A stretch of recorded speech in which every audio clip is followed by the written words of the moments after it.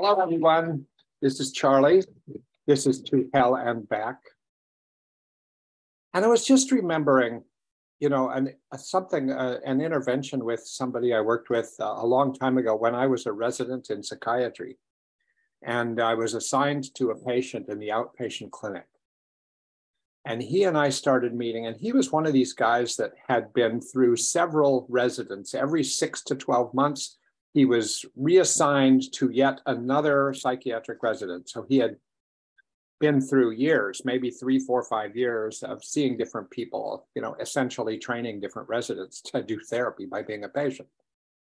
And so he, after he saw me 2 or 3 times, and we had been located in the outpatient clinic, this is at the VA hospital, at the end of the hall. I had the last office at the end of the hall.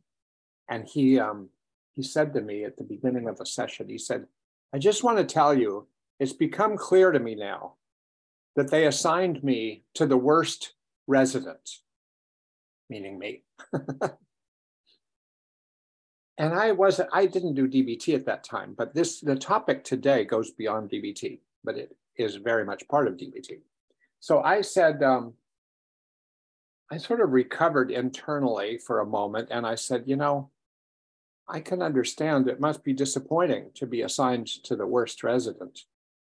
But I think maybe their logic was that they assigned the worst patient to the worst resident. And I don't know why I said that. Could have been a terrible thing to say, but actually he seemed to take it okay. I think I had the feeling, very intuition, that that'd be okay to say. I said, so they've assigned the worst patient to the worst therapist. They want to see what'll happen. It's probably an experiment on their part.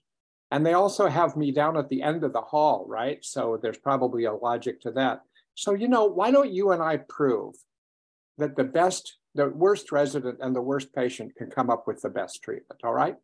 And we were off to a pretty good start. Story number 2. I was running an inpatient unit for borderline personality disorder at New York Hospital in White Plains. And there was a pool table there. People would play pool sometimes. And one patient, a male patient, got very angry once, and he took what do you call it, a pool ball, and he threw it at people at the other side of the room. Thank God he didn't hit anybody, but it could have really been harmful. Now, I knew this patient by then, and I knew that he was very argumentative, and I was going to talk to him about what he had done. And I just knew that if I just challenged him, he was just going to defend himself, and we were just going to get into a typical back and forth that didn't go anywhere. So I just started the conversation slightly differently. I said, "Hey, when you threw that pool ball, I just want to know, did you notice which ball you threw?" And he said, "What?" I said, "Which ball? Like on a 1 through 15. I mean, which pool ball? Did you give any thought to which ball you were throwing?" And he stopped and he looked at me and he said, "I know I did the wrong thing. I know I shouldn't have done it. I am really sorry. I'm glad nobody got hurt. I just got really mad and I just felt I had to do something." Now, that was an interesting response because that's what I would hope he would do. But if I had confronted him in a different way, he would never have done that. So it was just sort of finding your way in. Situation number 3 just happened like 3, 4 weeks ago when I was interviewing a client in the Department of Mental Health in Western Massachusetts, where I work and where I consult every week with difficult treatment situations. This guy was on the Zoom call with me, and we were talking to each other, or I should put it that I was talking to him. And he would give one word answers. He clearly had an angry tone. He seemed like he didn't want to be there. And so it was not a very satisfying conversation. And he was, I was trying to think of how to engage with him, how to get a conversation going.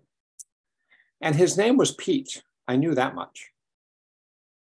And I sort of stopped after a certain moment and I said, "Your name's Pete, right?" He said, "Yes." And I said, "I love that name. Do you know why I love that name?" He says, "No." I said, "I love that name because that was the name of my dog when I was a kid. I mean, we had this dog, a little brown dog. It was my dog. I lived in a large family, but I felt quite isolated and lonely much of the time. And I would hang out with Pete, and Pete would go places with me, go to school with me and wait outside the school and stuff. And it was so sweet, you know. So I had this dog, Pete, that sort of helped me get through my childhood. So I love the name. So thank you for having the name Pete." And he said, "You're welcome." And lo and behold, we started to have a conversation. So, you know, what we're talking about today, what I'm talking about is a very important part of DBT that I think doesn't get talked about enough. And that is irreverence, irreverent communication. It's something that I want to tell you what it is. I want to tell you why we do it. I want to tell you how we do it. I want to tell you why it's hard to do for many of us. And I want to give you tips for getting better at being irreverent, because it really can break the ice. It really can change the game. It really can sort of get you out of stuck situations. But first, I need to tell you, having welcomed you to the podcast, I want to make a brief announcement. Very important meeting is coming up I want you to know about. So that this is the 18th annual NEA BPD, National Education Alliance of Borderline Personality Disorder, NEA BPD conference at Yale in Connecticut. It's going to be a hybrid conference this year where you can either go in person or you can go online. And the focus of it, every year there's a focus, and this goes from 9:30 to 5:30 Eastern time. And the focus is going to be interpersonal connections and borderline personality disorder, exploring the role of attachment and trauma. Okay, interpersonal, so an emphasis on the interpersonal and what happens interpersonally. And it's for clinicians. If you've never been to one, they're really good. It's for clinicians. It's for professionals, any mental health professionals, folks with lived experience with borderline personality disorder or other psychiatric problems, family members. And it's on Friday, May 5th. Like I said, 9:30 to 5:30. If you want to find out more about, and oh, by the way, there's going to be a fabulous keynote speaker, Judith Herman, who years and years ago wrote one of my favorite books at the time called Trauma and Recovery, and has always been in the field about trauma and is a perfect speaker for this topic. If you want to go and find this, you could go probably on the NEA BPD website and find it, which would be borderlinepersonalitydisorder.org. Or there's information online at sorry about this, you're probably not writing things down, but I thought I should do my due diligence here, www.psychiatry.yale.edu/BPD conference. psychiatry.yale.edu/BPD conference. So I recommend it. And I'll just add to that my sort of sponsor, people who support me and helped me get started in this podcast long ago and continue to support me, is NEA BPD. So I want to thank them for this. All right, back to the topic. So let me talk about irreverence. And I'm going to try to give a lot of examples as I go along, because even as Marsha Linehan put it, if you read her manual about irreverence, she says, you know, it's really hard to teach irreverence. It really is. There's some people who are just more natural at irreverence. It's hard to teach irreverence, but so she says you need lots of examples of it in order to learn it. or in order to understand what it is. So I've given you 3 examples so far of different irreverent moments in my own work with people. They're not within the DBT world, but you're going to get more examples of that.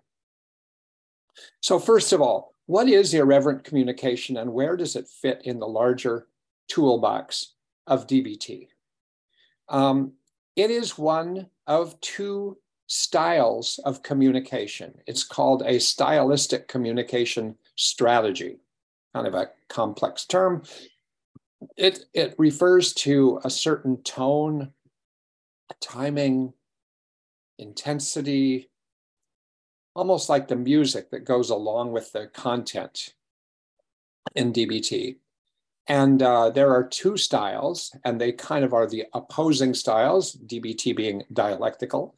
So the style that goes with being accepting and warm and validating and just being there with somebody when they're doing okay and you're just trying to encourage them and reinforce them is called the reciprocal style.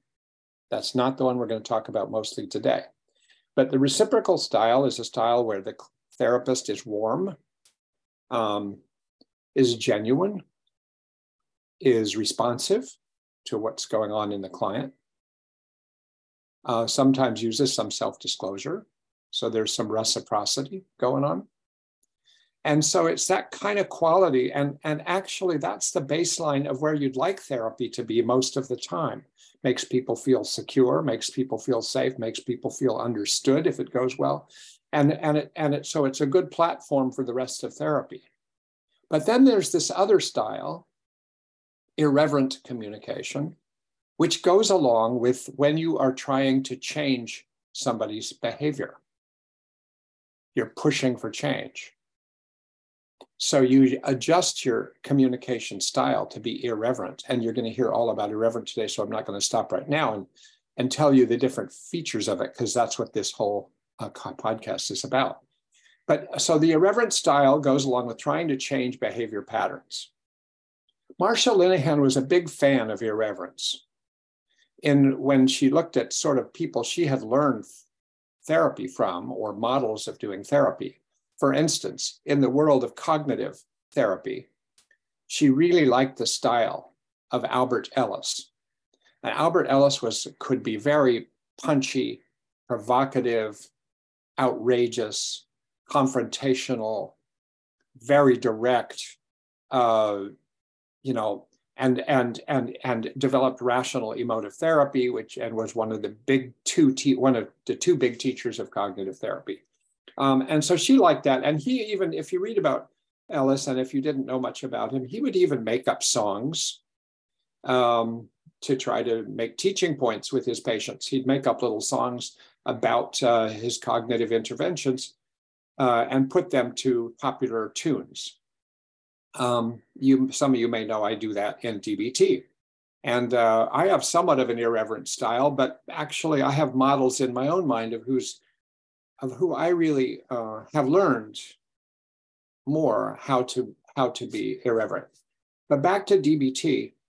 The style of DBT, let me say what I mean by the style. So this would be, let's say you were tuning in on a therapy session that someone was doing, and you couldn't hear the words. You could hear the voices.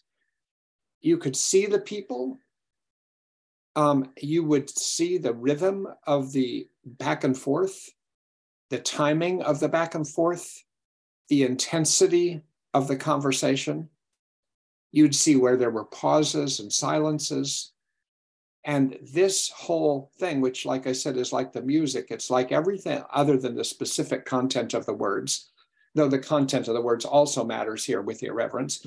But a lot of that is just, that's the style, all right? And DBT, if you watch it over time, should be a balancing act where somebody's moving from this reciprocal style, which is going to be more low key and warm and responsive, et cetera, et cetera, et cetera. And then you're going to shift over into the irreverent style when you're trying to push people to change behavior, and especially if you're getting frustrated because change is not happening. Now, within the DBT toolbox, the larger toolbox, I've already sort of positioned these two styles, one in relation to change, one in relation to acceptance. But what are they? How does mindfulness relate to being irreverent? And it does relate. You might think, well, mindfulness is the sort of the core of acceptance, as an attitude of acceptance in DBT. But actually, the other thing it is, because it's actually the core skills for lots of other skills, and so it's very helpful to be irreverent if you can be mindful. Why is that? Because if you're mindful of the breathing, you're mindful of your body, you're mindful of something going on in this moment. You are bringing your attention entirely into this moment, which frees it up a little bit from the past and frees it up a bit from the worries and concerns and anticipations about the future. So you are just living in this bubble, in this moment with freedom. And irreverence requires freedom. Irreverence requires freedom. You really have to be able to jump in this direction or this direction and try to do something. And it's not easy to do because for reasons I'll mention later when I talk about why it's difficult to do irreverence, especially when you're trained as a psychotherapist. So it's very related to mindfulness. You want to be mindful, and that actually can sometimes just free up your mind so that whatever you do next is a little bit more spontaneous. What's the relationship between irreverence and dialectics in DBT? Very important relationship. They overlap with each other. There are a lot of dialectical strategies that also function as irreverence. And I'm going to emphasize the functions of irreverence in just a minute. And then I'll talk about the different forms of irreverence. But the functions of irreverence are a little bit like the functions of dialectics, extending, making lemonade out of lemons, eliciting wise mind, entering the paradox. All of these things have this quality of being a little different than normal conversation, and their attempts to deal with very stuck, polarized, dysfunctional situations so that you can sort of spark a process that moves towards finding a synthesis between two opposing truths, things I've talked about before in this podcast. And so when you're doing these various strategies that are dialectical, you also often are being irreverent. So these are not exclusive from each other. In fact, if you look at Linehan's manual and look at what are the strategies that one uses in order to be irreverent, the first ones she lists are exactly this. She said many of the dialectical strategies are irreverent strategies as well. So I just wanted to say that. So what's the essence of irreverence?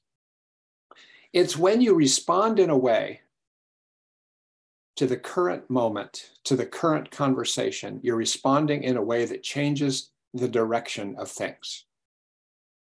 The nature of the conversation might be stuck or going in the wrong direction. And you want to do something that sort of jumps track to a different direction.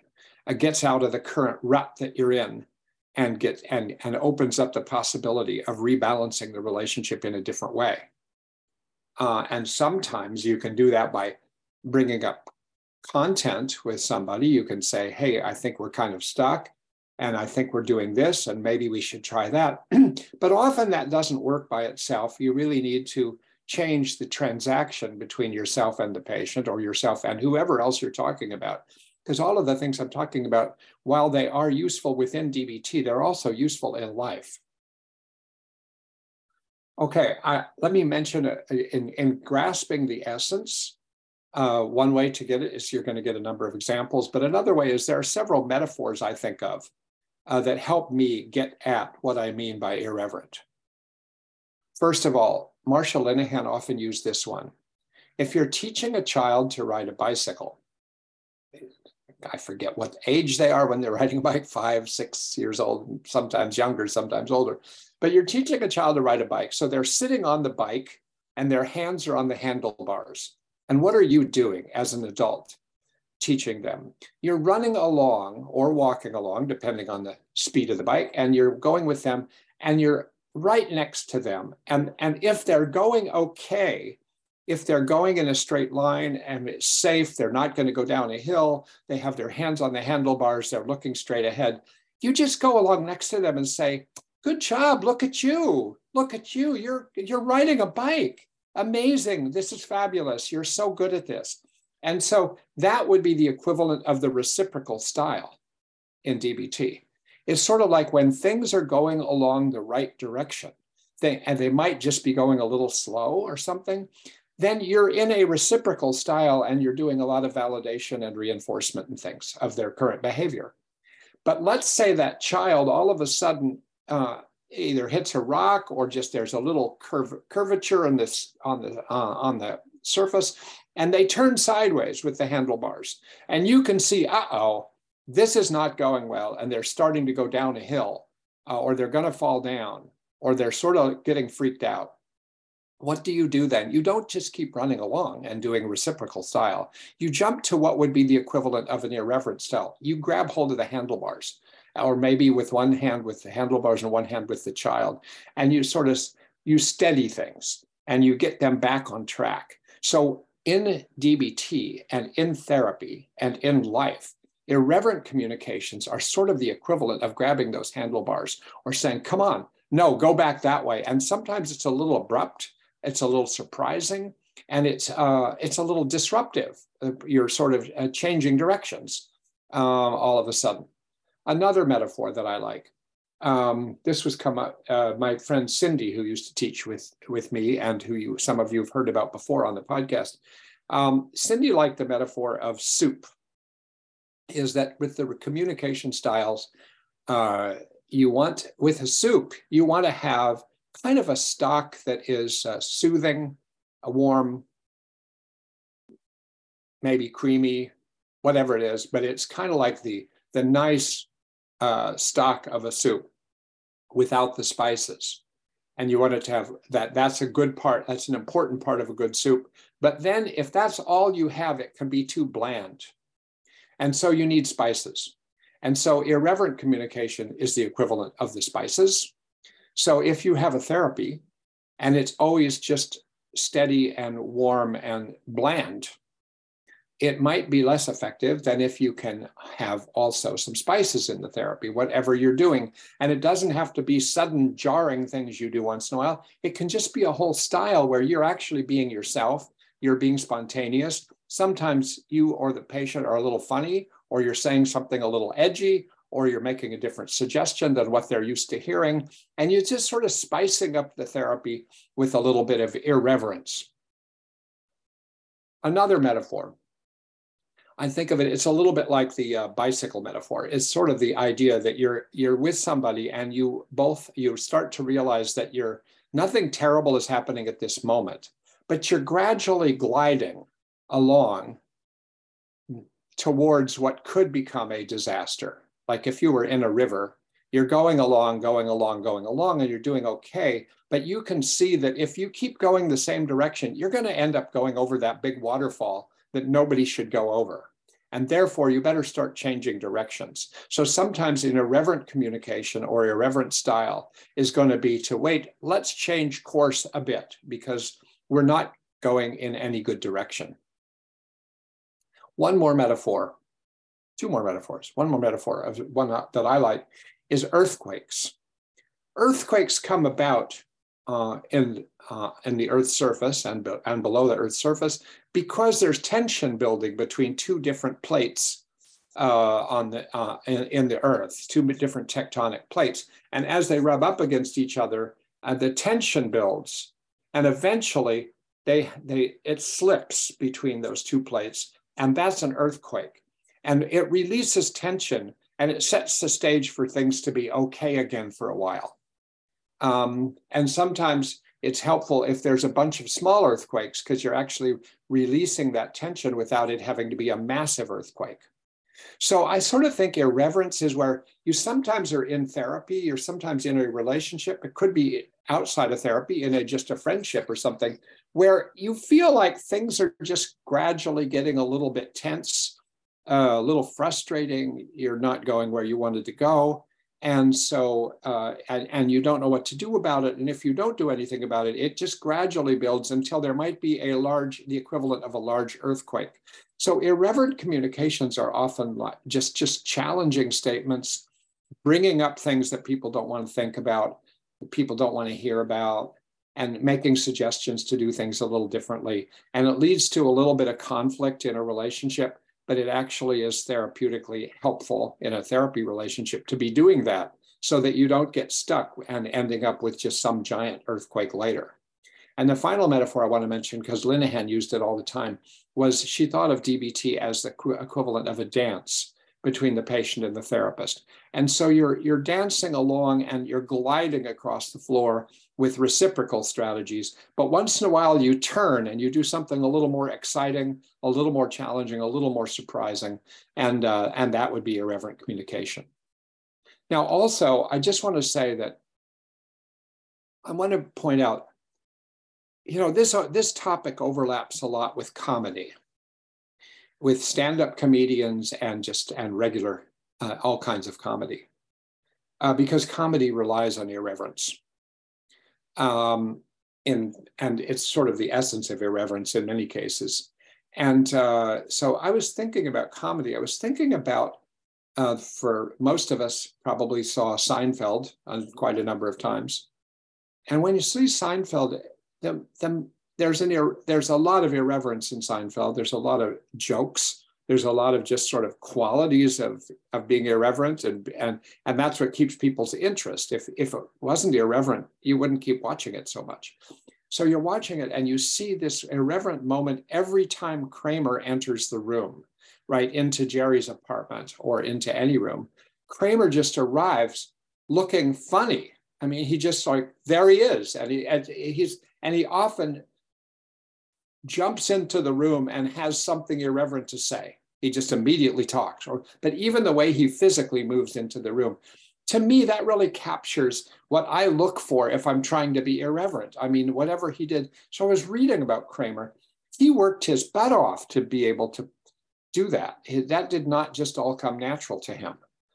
He worked and worked and worked on his entrances and the things he would first say and the tone of voice he would say them and his timing and the pause right after he would say something or after he entered a door and then before he said something. It was a lot of work that went into that. And it was interesting. I learned that he had a model himself in his mind. The Kramer model that we see is modeled after somebody that he knew. And it was somebody whose name was Kramer, whose last name was Kramer. And it was actually the next door neighbor of, Larry David. And he was apparently a very irreverent guy who was also a doctor. And so Kramer really modeled his character after that Kramer. So I say that because I think we don't all have to enter into being therapists and be irreverent. That's not what we get trained for in graduate schools or therapy courses or programs or psychiatry programs. We're not trained to be irreverent. In fact, to some degree, it trains irreverence out of us.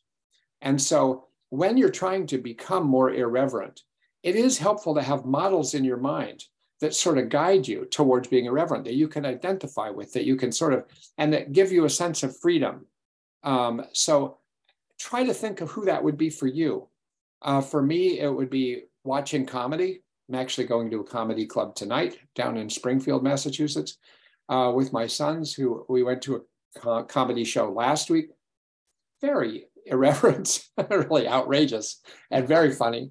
And another model that I have, who I've talked about on this podcast before, is Cindy Sanderson, who believed in what she called the what the fuck strategy. Is that if you're thinking of saying something or doing something when you're teaching DBT in a workshop, rather than getting caught in thinking, should I do it or shouldn't, she would just say, what the fuck, do it, just do it. Just do it. And if it seems a little outrageous, just take a chance, jump. It'll make it more lively. It'll make it more interesting. And if you flop, then you'll have to get good at dealing with flops, which is what comedians have to do as well. And then my other model, and I'll give you an example of a really irreverent statement, is one of my sons, who when he was in middle school, and my son, by the way, just to make this story clear, my son is definitely he's whiter than me in terms of his skin color. And he was in his class, in his middle school class. They were supposed to be doing a math worksheet, sitting in a desk in rows, the way people do in school. And the teacher's walking around, and she sees that he's not doing his homework. He's not doing the assignment. He's just sitting there. And she comes up to him and says, "Reuben," she said Reuben because that's his name. She says, "Reuben, what are you doing? We get to work on that worksheet." Reuben looks up at her, instantaneously says, "Teacher, I don't know, are you discriminating against me because I'm Black?" And the teacher's like, "What?"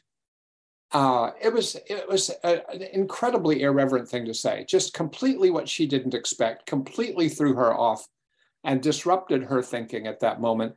And then what helped my son, Reuben, I think it helped him a lot. I think it's lucky he did it. Is the guy sitting next to him, who was a friend, whose name was John, and John came from Puerto Rico. And John said to the teacher, "Teacher, I just want to tell you, Reuben is right. He is Black. I know, I'm Puerto Rican." So it was sort of like a double irreverent communication, one after the other. And it changed the teacher's behavior. It got her off his back, which may or may, in the long run, may or may not be good. But I just want, and so he does things like that all the time. So I am lucky enough in my personal life to have somebody who seems to have just come out of the womb irreverent. I mean, he just says outrageous things, funny things.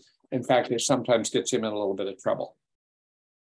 What's the point? What's the function of irreverence? I'm going to give you 4 functions of irreverence. 1, to disrupt a counterproductive or non-productive pattern of behavior in another person. So you're working with somebody and they keep doing something, or they're going down a certain road like the bicycle that's not going very well, and it's hard to change it, and you decide to use irreverence to disrupt the current trajectory, which opens the possibility of a different trajectory, right? So that's number 1. I'll give you an example. I had a patient once who started with me. I didn't know her very well yet. We had had a few sessions. And she would, for 3 sessions in a row, she came in when we came from the waiting room and stood at the door and looked at me as I sort of sat down, and she stayed standing up. And she said, "I just want to tell you that with the way you were with me last time," which I could barely remember at that moment, "I hate you. I hate what you're doing. How dare you do that with me?" I think, what is this? I mean, and it was like, it felt like, I really felt bad. I felt like, uh-oh, what am I doing? I'm missing something, which I may have been. But it felt like really over the top, like if she's upset with me. And I said, "Why don't you just come and talk to me about it? Tell me what happened last time." And she would try, but she wasn't very good at articulating them. She did it again. She did it a 3rd time. And the 3rd time she did it, and I thought, what is this coming from? I said, "I want you to sit down." And she sat down. I said, "And I want to tell you that you're acting like a cartoon character. You're acting like somebody in a cartoon that has like going overboard with how much they hate me or how angry they are at me without being able to tell me what it's about. Why are you acting like a cartoon character?" And she teared up and she said, am I really acting like a cartoon character? She seemed sort of humiliated and insulted about that. And I said, "Yeah, I mean, I don't want to go overboard in saying it. It's just that it seems like it's like beyond reality. I don't quite get where it's coming from. That's why I put it that way." And she said, "I don't really know either.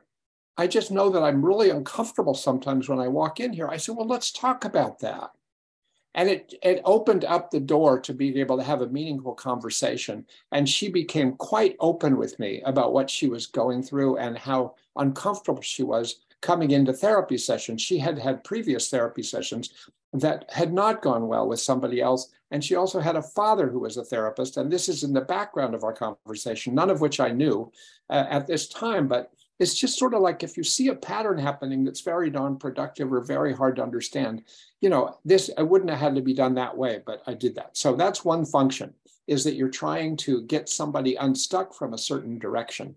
Number two, you just have somebody who isn't paying very much attention, and the therapy is kind of drifting. And you're thinking, that kind of therapy where you feel like, what are we doing here? Like, what's going on? Are we making any progress? Is there any reason to keep meeting like this? And so, with one person, for instance, who wasn't in DBT with me, but he was in therapy with me and had a severe mental illness. And he and I would get going. And sometimes within 20 minutes, it just felt like we have run aground here. Nothing's happening. No conversations going on that's going anywhere. And there'd be these repeated cycles we'd get into. And I learned that the best thing I could do at these moments, once I picked up on it, I'd say, hey, let's go get a cappuccino. And then we would walk out, he'd say, okay, great. And we'd walk out of the office and we'd walk to get a cappuccino at a local coffee shop. And meanwhile, he'd just start talking a blue streak and our conversation would pick up.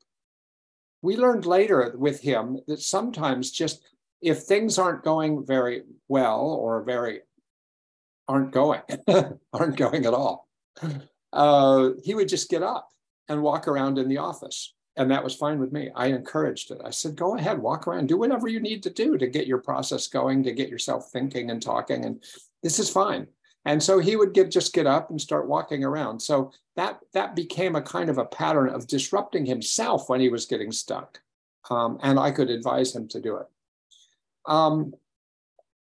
A third function, if the first function is to try to disrupt a behavior pattern and change behavior in a client, second function is to wake somebody up when things are not going at all, and that somebody's not paying much attention, that therapy's drifting.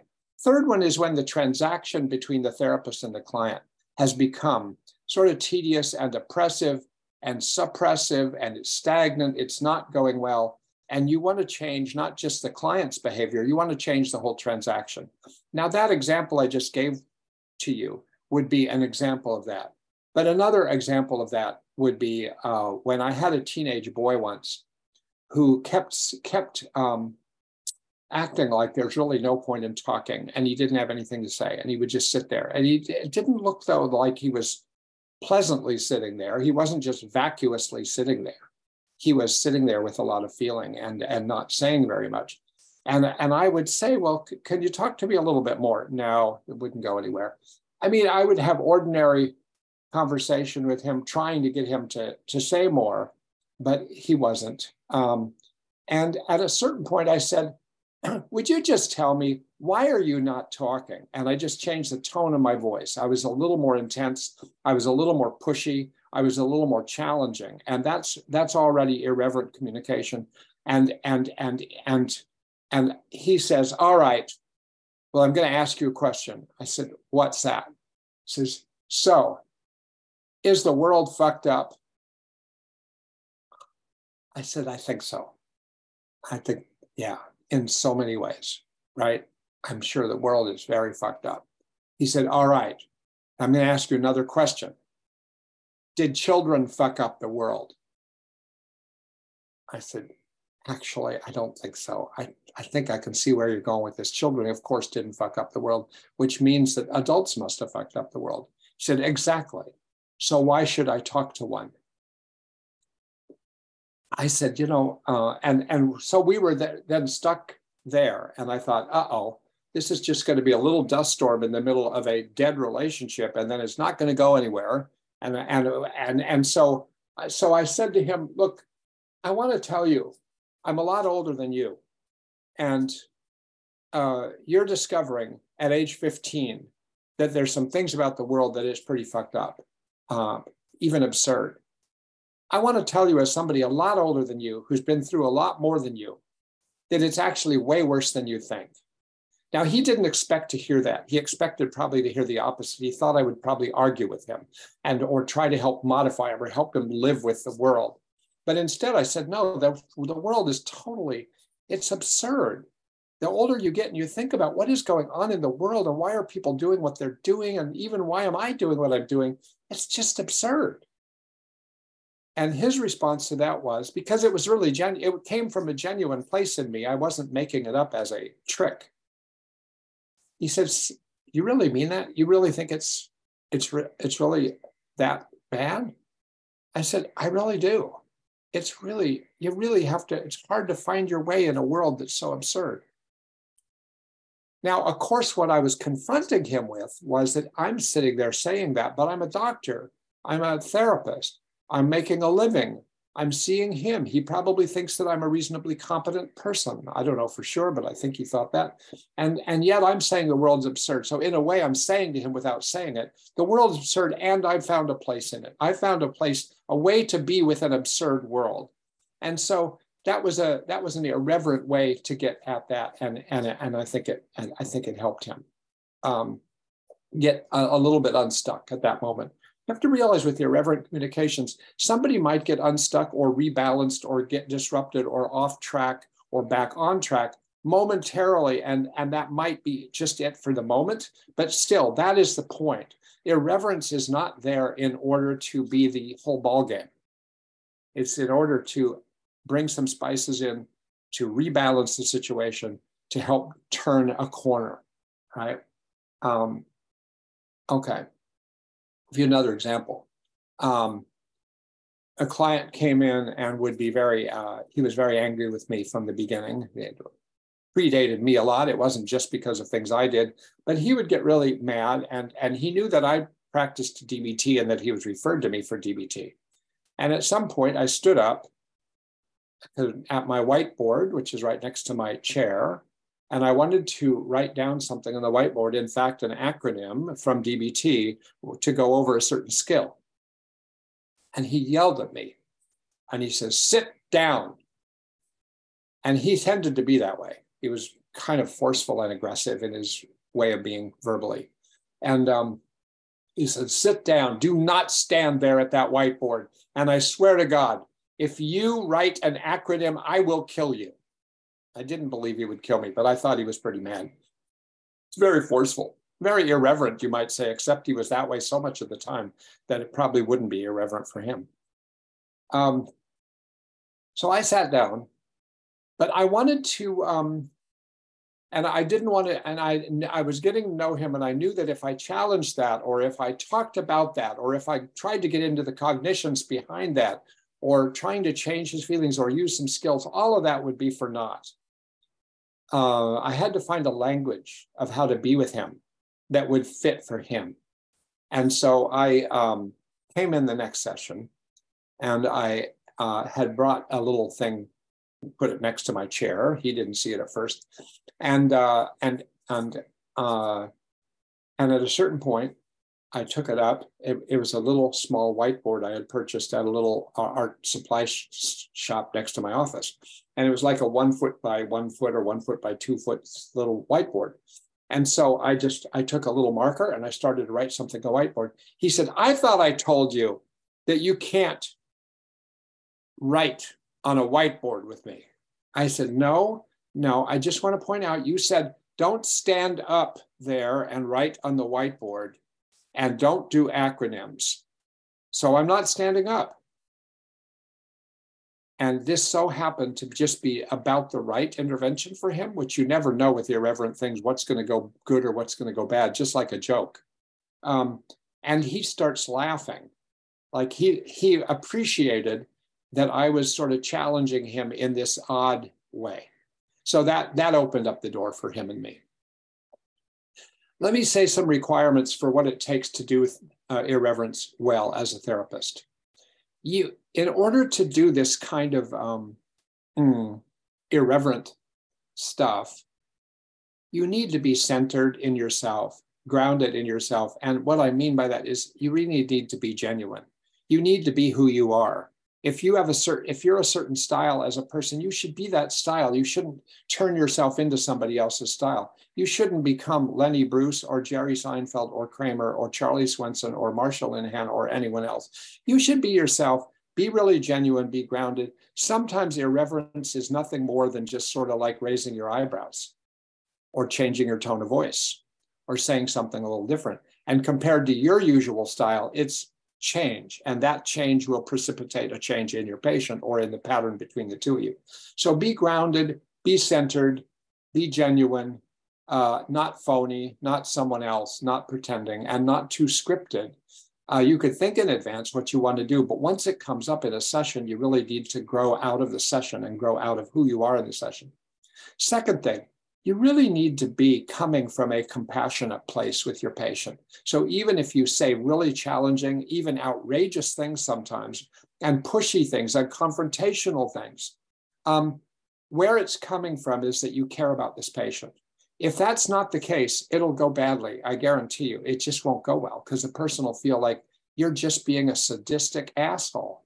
You're just attacking, you know? And so you need to be able, if you're called on this in the middle, like you say something to somebody and they say, why did you say such a stupid thing? Or why did you say that to me? That really hurt my feelings. Where you want to be at that point is to be able to say something that conveys, look, I said that because I'm trying to get through to you. I'm saying that because I care deeply about you. I'm saying that because I don't think you're going in a good direction. I want things to change and I'm having trouble figuring out the best way to help you change. And so that's your fallback position.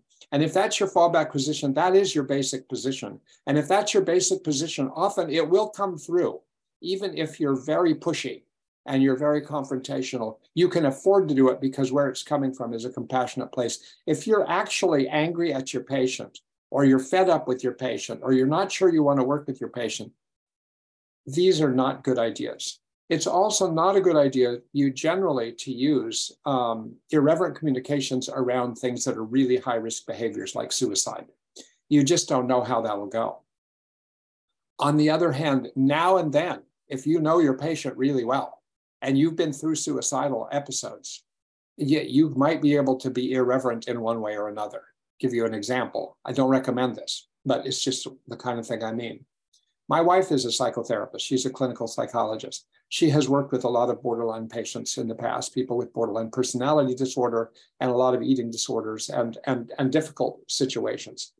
And she had a patient once that she worked with for a long time who would go through suicidal episodes, and they had been through these enough for her to really know what was coming and what it was like. And it was still sort of a little bit scary. But there was one day when her client comes in there and says, hey, I've just had it, I'm going to have to kill myself. After the session today, I'm going to go kill myself today. So my wife had heard this kind of thing many times before, and she wanted to sort of change the nature of the conversation. And she said something like, you cannot kill yourself today. Why can't I kill myself today?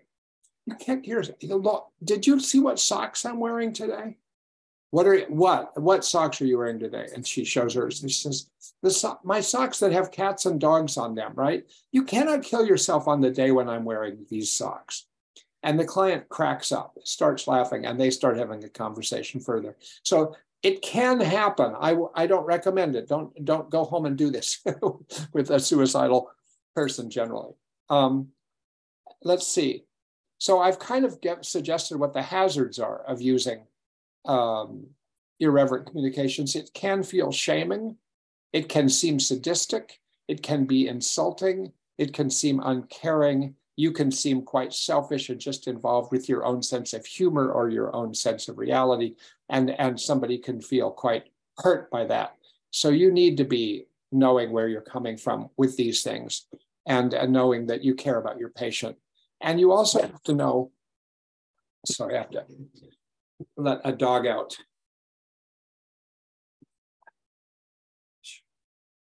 Oh, come on, Cassie.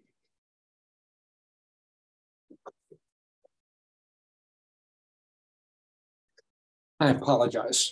What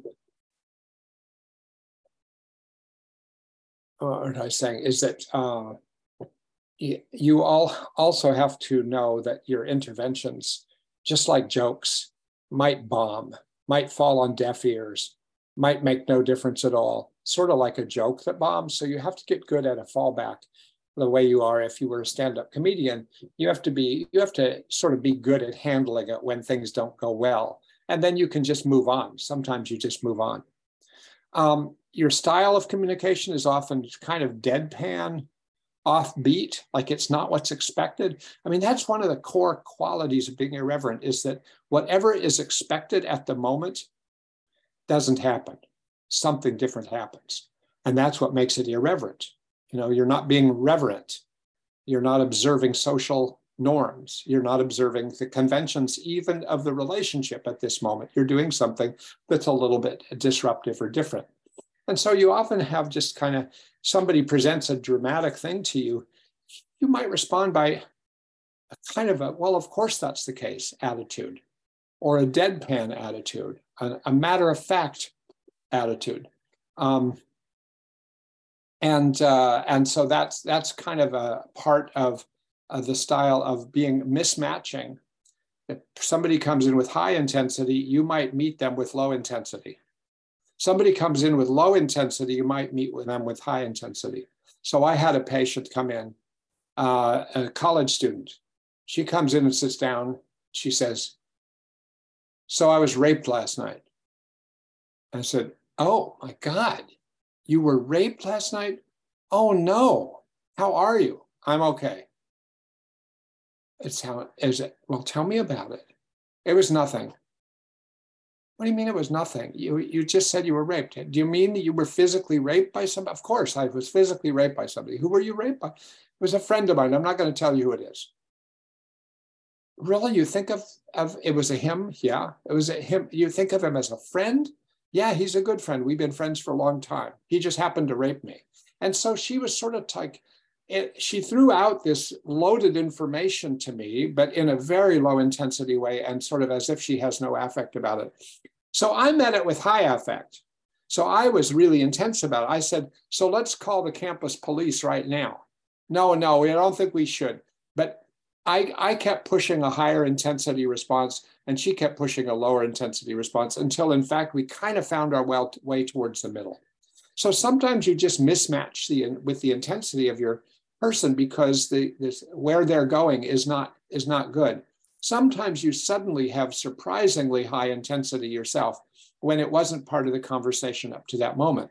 So for instance, I was seeing a 17-year-old girl, and she was probably by that point an alcoholic. Very talented, very interesting person, but her life had really gotten into a pattern of addiction, where she would go out with her friends at night and they would get really drunk, and sometimes they would take drugs, and they would go to a concert or something in our town, and she would end up sometimes passed out unconscious on the street with her friends afterwards. And they wouldn't want the parents to find out, so they would figure out where to take her and hang out until she woke up. And that would usually be one of the kids' houses where they knew their parents weren't home.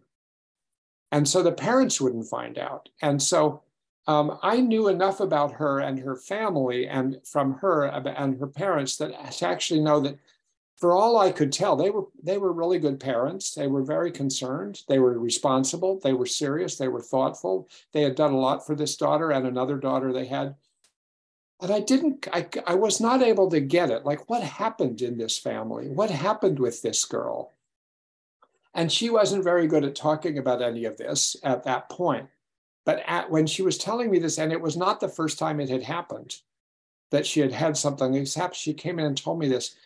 And I'm thinking, I've got to break through somehow. I've got to have a different kind of intervention with her. And I allowed myself, because I actually was pretty upset about this, and upset that she could die, and her family wouldn't know what had happened. And I'm sitting on this information, and I'm trying to decide whether to let her parents know about this or not, because we had a lot of privacy in our therapy relationship. And it was a struggle for me. And so at a certain point, I just kind of let my inner parental self go.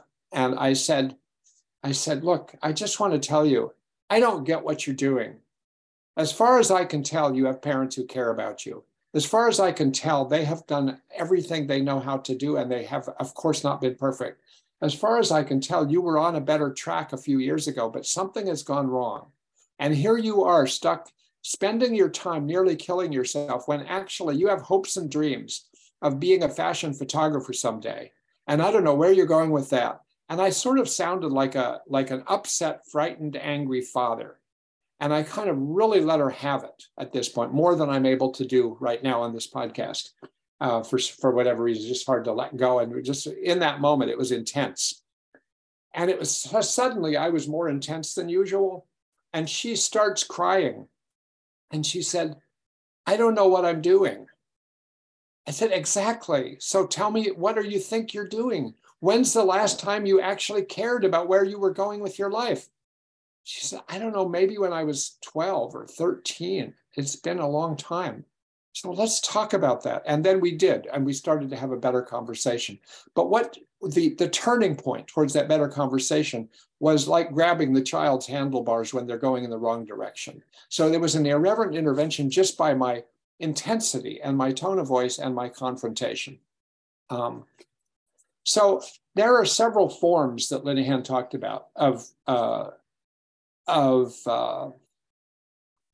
irreverent communication. She named 6 forms in her manual. Why do I say forms? Because I'm distinguishing between the form and the function. The function of irreverence is what I've already been talking about. It's to change direction, it's to change a transaction, it's to get someone to wake up and pay attention, it's to get a different set of emotions going, a different set of thoughts going. This is what I mean by the functions. And there are different functions at different times, but essentially those are the core functions of being irreverent in therapy. The forms are all the different ways you do it. And of course, there's way more forms than 6 to be irreverent. Sometimes even to be just incredibly more validating than usual can really change directions. And so it's, strangely enough, since validation is sort of an acceptance strategy, sometimes just to be more radically validating than you were, more deeply validating than you were, will really change course, right? I remember with one patient once, this isn't one of the 6 forms. I'll get to them in a minute. I was just realizing there's so many other forms. So I just don't want you to get confined thinking you have to do one of these 6 things, because that'll limit your freedom. You just want to change things. And you can change things in 100 different ways. So one way with this one patient where she was telling me how worthless she felt, and how she felt of no worth to anyone in the world and no value to anyone in the world, and how depressed she felt and how she wasn't going anywhere and how hopeless and all of this. At a certain point, I said to her, I said, I just want to let you know something about what you are to me. What? I said, you know, this is sort of going outside my usual boundaries of what I would share with you. So please don't be freaked out about it.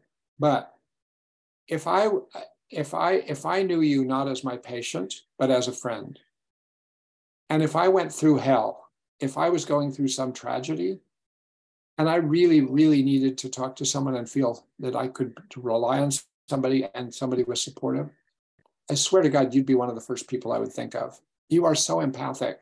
You are so tuned into other people. And it's just very amazing. And she really took that in. And she said, oh my God, you really would. I'm so glad you told me that. I said, absolutely, you should know that. This is one of your qualities. And it's a quality that a lot of people don't have as much of as you do. So I just want you to know that. So that was a moment when we turned a corner there, not by doing something confrontational or dramatic or offbeat or anything. It was just sort of like more deeply reinforcing and validating of her capabilities and one of her qualities. So what are these forms? Number 1, I'll try to give examples as I go along.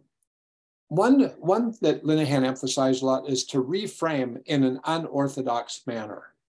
So this is where some of the things I've been talking about, where a client says some things and they expect a certain response, and you reframe it you respond in a different way than what they expect. For example, the one I told you, the client that's saying, I'm going to kill myself later today, and my wife says, you can't do that on a day when I'm wearing these dog and cat socks. which is silly and ridiculous in the midst of a suicidal threat, but actually worked. And some of the others that I told you about, like the client that I said, oh, Pete, your name is Pete, that was my dog, and go over what my dog meant to me. That was reframing his communication in an unorthodox manner. I'll give you another reframing example. Wasn't mine, wasn't DBT per se, though it could easily have been, was something I read about interventions by Jay Haley, family therapist, when he was working with a couple where the woman had eating disorder, had bulimia, and she would often intentionally vomit her food. And they're working on this and nothing's changing. And so he gave them an assignment. He said, this week, I want you to go out and buy your groceries, get everything you need, and then take it home. And then I want to take all those groceries, take them out of their containers, dump them in the toilet, and flush them down the toilet. And it just totally changed the conversation. The husband, for instance, said, you know, that's what we're doing, aren't we? We're just like, it isn't like we have a huge budget. We don't have a lot of money. And we're taking all this money, we're spending it, and you're putting it right down the toilet. And it sort of changed the whole nature of the conversation and allowed him to activate his own frustration with his wife, which activated things in her that had been left aside for a while. And it led to a heated but important conversation and a turning point, a little bit like what I said about, it was like an earthquake. It was like a small earthquake happened by making an assignment to do that sort of thing. Reframing in an unorthodox manner. Like, for instance, the patient that said I was the worst therapist ever, and I said, well, you're the worst patient ever, and et cetera. So that was reframing in an unorthodox manner. And another patient that got stuck in a pattern where every session, it would come back to the core complaint in her life that her parents were not generous enough to her. They were more generous to her brothers. They were more generous to themselves. But she had a lot of disabilities, and she feels like they aren't honoring her disabilities and giving her what she needs to have a better life, and financially in particular, and they had a lot of money. And I could understand it. I could validate it. I could try to change her thinking about it. We even had a couple of sessions with the parents about it. And she still would come back doing this. And I just thought, well, I'm going to try an irreverent thing to change the conversation a little bit. And so I came in and I had prepared a poster before from the same art supply store that I had mentioned. And I had written something on the poster. And I put it next to my chair. And while she's talking, she starts talking again, and rather predictably, about how depriving her parents are and how they're not generous. And as she goes on about it, at a certain point, rather than any verbal interventions out loud, I just picked up the poster and held it in front of her. And it said in the poster, they will never be generous to you. And she looked at it. You could tell she was really taking it in. I looked at it, and then after a pause, she said, never? And this, I predicted that she would say that or something like that. So I turned the poster around, and on the other side, it said, ever. And she said, oh my God, you knew I was going to say that. I said, I did know what you were going to say. I mean, I didn't know exactly, but that's pretty much what you say. They will never, ever be generous to you, right? And I'm just telling you, that's probably true. And she said, oh my God, can I take that poster home and put it on my refrigerator? I said, absolutely. You look at it all you want, because what we're dealing with here is you have not been able to change your parents. I have not been able to change your parents. We have to work on radical acceptance and you going forward in your life and not holding up your life waiting for them to change, okay? And so that was a helpful step in that direction. Another form, that was all, and there's a million possibilities of this, right? Of reframing in an unorthodox manner, just the way somebody doesn't expect you to reframe or respond. Second one, plunge in where angels fear to tread. This is where you're really direct. You really don't back off from things that are hard to talk about, things that are gory, things that are disturbing. You can be there with them. You can be direct. You can be candid. You aren't treating the patient as fragile. Even if you're recognizing that there is some fragility there, you can sort of think of I like to think of my patient as having maybe a fragile part and a non-fragile part, and plunging in where angels fear to tread is like talking to the less fragile part, to the part that can hear it, which actually strengthens them if you do it right. You sometimes act kind of naive and as if you don't understand things. So I'll say, well, of course that's happening. Like when it's a terrible thing that's happening. Or somebody says, you know what? I've never run before, but I want to run a marathon. That'll get me motivated. And I say, let's go for it. I don't say, well, you've never run before, or boy, that's going to take a long time, or anything. That's perfectly reasonable statements. I just jump past them and say, you can do this. Let's work on it. Let's get you going. And it's sort of like take them at their word. The plunging in where angels fear to tread would also be like that teenager I mentioned that said the world is so fucked up, and I said it's way worse than you think. There was I'm going to give you a dramatic example that again, you wouldn't just ordinarily go do this. This was an unusual situation. I'm often asked to go to hospitals and consult about difficult treatments for patients that have severe behaviors, such as swallowing things that they shouldn't swallow and doing damage to their bodies that they shouldn't do. And so there was this one person I was interviewing at a hospital, a state hospital in Massachusetts. And we were sitting around in a circle, the staff and myself and her, she came in. And I knew something about their inpatient unit. And on her inpatient unit, there happened to be 3 people with severe anorexia who were actually being forced to be fed by having nasogastric tubes down their noses and then nutrition could be inserted into their stomach through that. So they'd have these NG tubes down. They'd be sitting there in chairs along the hallway. It's a pretty severe situation. Well, this patient that I'm talking to is somebody who is swallowing things. She'd swallow anything. And she's, in particular, those days was swallowing liquid things, like in the laundry part of the unit, she'd go get bleach and drink a bunch of bleach, which was dangerous. And she would drink anything that was there. And And she seemed, as far as I could tell, to sort of be in a pattern where it was a badge of honor that she could eat or drink anything. Almost like, I am the badass, I'm a badass person here. I can eat and drink whatever I want. Nobody can stop me. Kind of like, yeah. And I sensed that in interviewing her. And after I talked with her for a while, I said, you know, it seems like you just go and eat or drink anything. Like, and we're trying to get at the root of that. But I just want to ask you another question. What? I said, you know, I understand that in your inpatient program, there's 3 people, or there's always somebody who has a nasogastric tube down into their stomach, right? I mean, because they have to get nutrition that way. Yes. I said, well, I didn't hear anything about this. Has it ever occurred to you sort of to grab one of their tubes out of their, grab the end of one of their tubes and suck on it and get their stomach contents and drink it? And she looked at me like she was going to throw up.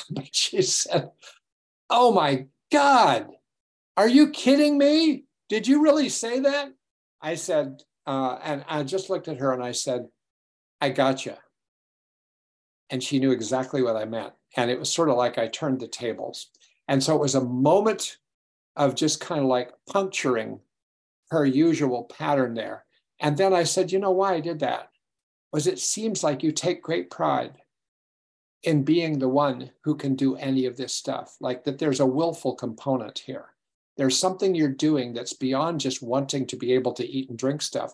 You're demonstrating something. I wonder if that's really what you want to be doing. And so it allowed us to get into that kind of conversation. The next thing I just want to say would be another one. A confrontational stance is form number 3. That just means being confrontational. And I've given you several examples of being confrontational. It's where you're really just blunt, you're direct, you're challenging. There's nothing very fancy here. You don't need to be a comedian to do confrontation. You don't need to have some clever ideas to do confrontation. You just sort of say, what are you doing? Why don't you stop that? Stop that behavior right now. This is not okay anymore. Because sometimes we get so used to working with people with severe problems that we don't just tell them, just cut it out. Just cut it out. And I remember learning from Marsha Linehan. I would watch her on videotapes, seeing patients, and sometimes she would just say these things, and I would realize, my God, I'm treating a lot of people who do a lot of things that are really destructive. And I never just say, cut it out. I'm not being direct. And so to be confrontational and direct, so I started doing more of that. And every once in a while, that's very helpful. It doesn't mean that someone's going to suddenly cut it out, but it changes the nature of the conversation. You're really saying something that makes complete sense and in a very direct way that shows that you care about the person and that you have some hopes for them. So being confrontational, being blunt, being direct, telling them to cut it out, telling them to try something different can be helpful. The next form, I'll say, is calling the patient's bluff. So when a patient says to you, and this is when Linehan gives her main examples, are things like, patient says to you, I'm quitting. I'm going to quit therapy. I'm so fed up with you. And you kind of know that that's not really what they want to do. Then you think they're just really mad at you. And so you might say, if this keeps coming up, you know what, I've got a list of referrals here. Let's take a look at referrals and see who might be a good therapist for you. And more often than not, if you're correctly understanding the situation, someone will then say back to you, I'm not saying I really want another therapist. Well, then what are you saying? I'm just saying I'm really pissed off at you. I'm really angry at you. I don't like the way things are going. I said, okay, well, I hear you. Let's talk about that.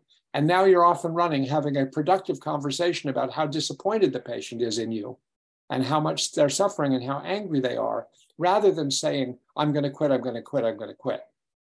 There was another one like this that came up once that I worked with a lot of years ago, where somebody kept coming in every session. It was somebody who was in a family that had a lot of resources, and he lived with his family, and he was always frustrated that he wasn't able to get a job, or he wasn't able to get himself to get a job. He didn't have high motivation. And he came in and was telling me about this yet again. It's like another session with the theme being, I'm going to become homeless. I'm going to become homeless. You wait and see, I'm going to become homeless. And it almost felt like a combination of a prediction and a threat. And once I realized this is just a pattern itself, and it's not a productive pattern, and we don't get anywhere when we go down that road, I just said to him, I said, you've been talking about becoming homeless and predicting becoming homeless for a long time now.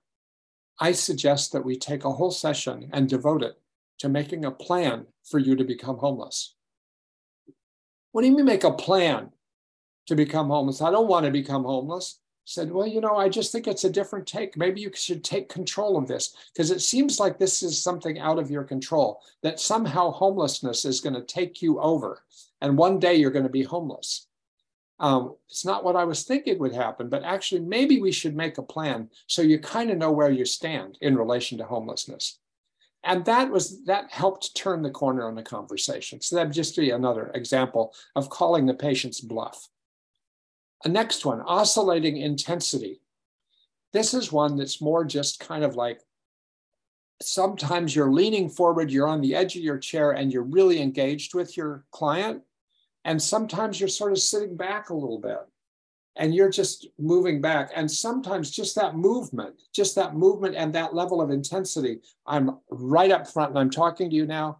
Now I'm backing off a little bit and I'm just listening to you now. You can use that so that sometimes you feel like, maybe I should shift from one of those to the other position. Maybe I should shift to really getting intense about this now. No, maybe I should shift of just sitting back and listening. And that even can go to the point of becoming more silent. And many times, and maybe it's because my original training was as a psychoanalyst, is that I'm pretty comfortable just being silent. And so I'll just go silent if I can't think of what next to say, and it doesn't seem like I'm getting anywhere productively.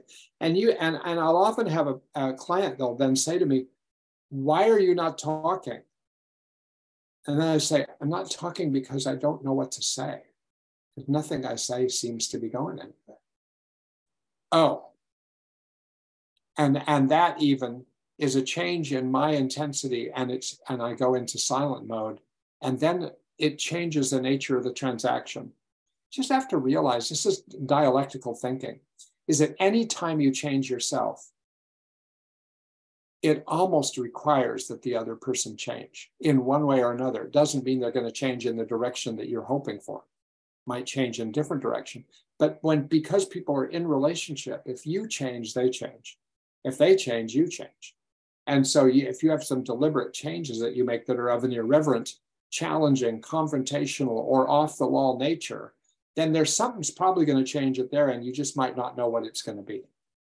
The last of the 6 forms that I was talking about are vacillating between being, on the one hand, omnipotent, and on the other hand, acting impotent.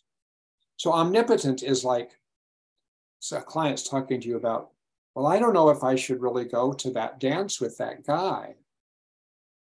And you say, "Well, of course you should." "Well, how do you know I should?" "I just know these kind of things. This is exactly the kind of thing I know." "Well, how do you know that?" "I just know it. Just believe me. I think you should do it." And you're doing that not because you know that what's right to do. You're doing that because you're just trying to push it a direction, because the person is ambivalent and absolutely stuck and cannot get out of an ambivalent place. And so you just say, "Go do it. Just do it."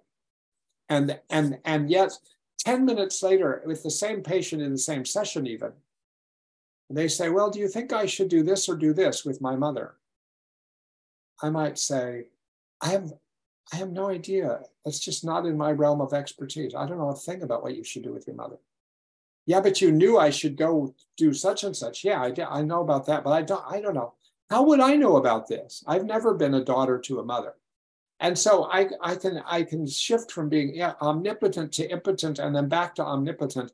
And I'm not saying you should do this. It's just another of many, many, many forms where you can change the nature of the conversation.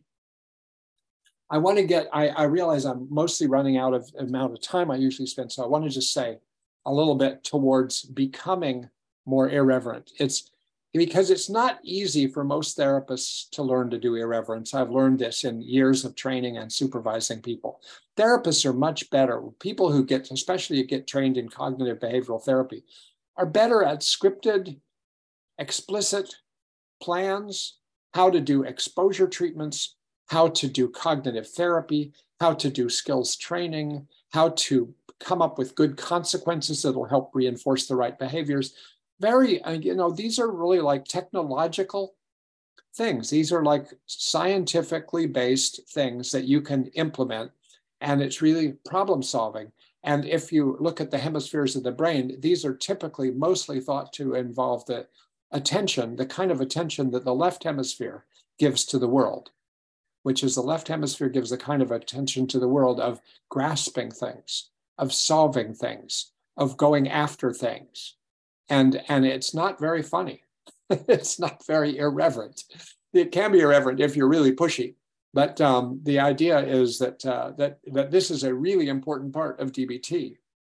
But the right brain appreciates the big picture more, pays attention to the world in a different way than the left brain. It's very interesting. And the right brain pays attention to the world more as a big picture, as a context, is more aware of sort of implicit understanding of things, is more attuned to metaphors, is more attuned to music and odd things. And so it makes it very difficult when you've been trained in a society and trained in a type of therapy for many years, where 98% of what you've learned is very protocol-based, scripted-based, evidence-based, scientific-based things. So actually to do the kind of things I'm talking about today is not so easy. I mean, maybe it happens late at night, and when you're getting looser and you're getting more free with your thinking, or you're getting funny, or you're with a group of friends, or you're intoxicated, or whatever it is that gets you loosened up. This is the part of DBT that benefits if you can get loosened up one way or another. So you have to break through conventional thinking and break through what's expected in the next moment and do something that just is totally unexpected and different and pushy, or just not going where they thought it'd go. And one of the things that makes it hard is also the fear of making a mistake. People avoid trying to be irreverent because they're afraid they'll do it wrong.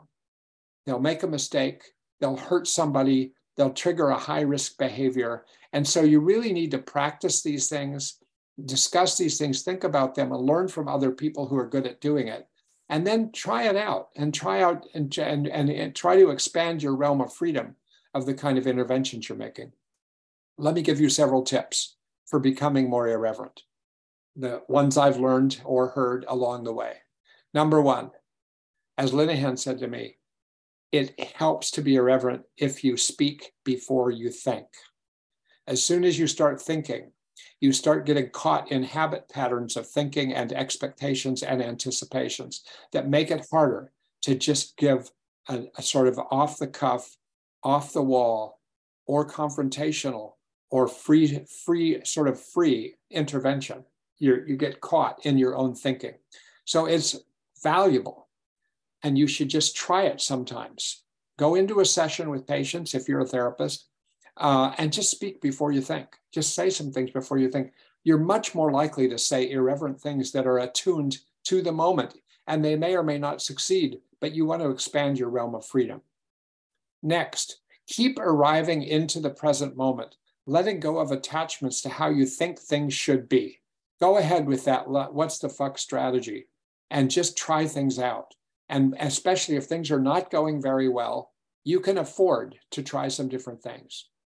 Break free of social correct conventions and practice being a little more outrageous. And don't necessarily wait until the moment that it's needed. Go ahead, even early in a session and even when it isn't needed, to be a little looser, without essentially violating any important professional boundaries, ethical boundaries, and staying within your overall personal limits. There's still a lot of room where you can sort of be a little looser with your patient, and it creates an atmosphere where irreverence is more likely to come up. Another tip, watch comedy. Watch comedy, see what people are doing, read about comedy. Even better, go to an improv workshop. Go to a workshop where you're being taught how to be more improvisational. And that, because that relies on all the things I'm talking about today, would be absolutely appropriate in a workshop on how to do improv. Try the what the fuck strategy. Just try it once in a while. Just try. If you have a thought about saying something or doing something, try it. See how it goes. Practice saying things with different tones of voice, different intonations. This is where you could be coping ahead as a therapist and imagining yourself in certain therapy situations, or even better, role-playing situations in your consultation team in DBT, where you try things in 5 different ways. Try to give the same intervention or deal with the same situation in 5 different ways. And that includes some very irreverent ways. The more you can practice these things, the more you can work them in, because it really is just kind of like another skill set. Okay, that's it. That's it. It was a lot to cover today in one meeting. I wanted to cover it in one meeting. And we'd love, as usual, to get any feedback from any of you if you found this helpful. The whole topic of irreverence is important in DBT and sometimes doesn't get discussed very much. So feel free to leave comments where you listen to these podcasts, or write me at c.robert.swenson@gmail.com, or go to my website, charlieswenson.com, and you can send me a message by email through my website. So be well, everybody. Be irreverent. Try something different. Take care. Thank you for listening. Bye.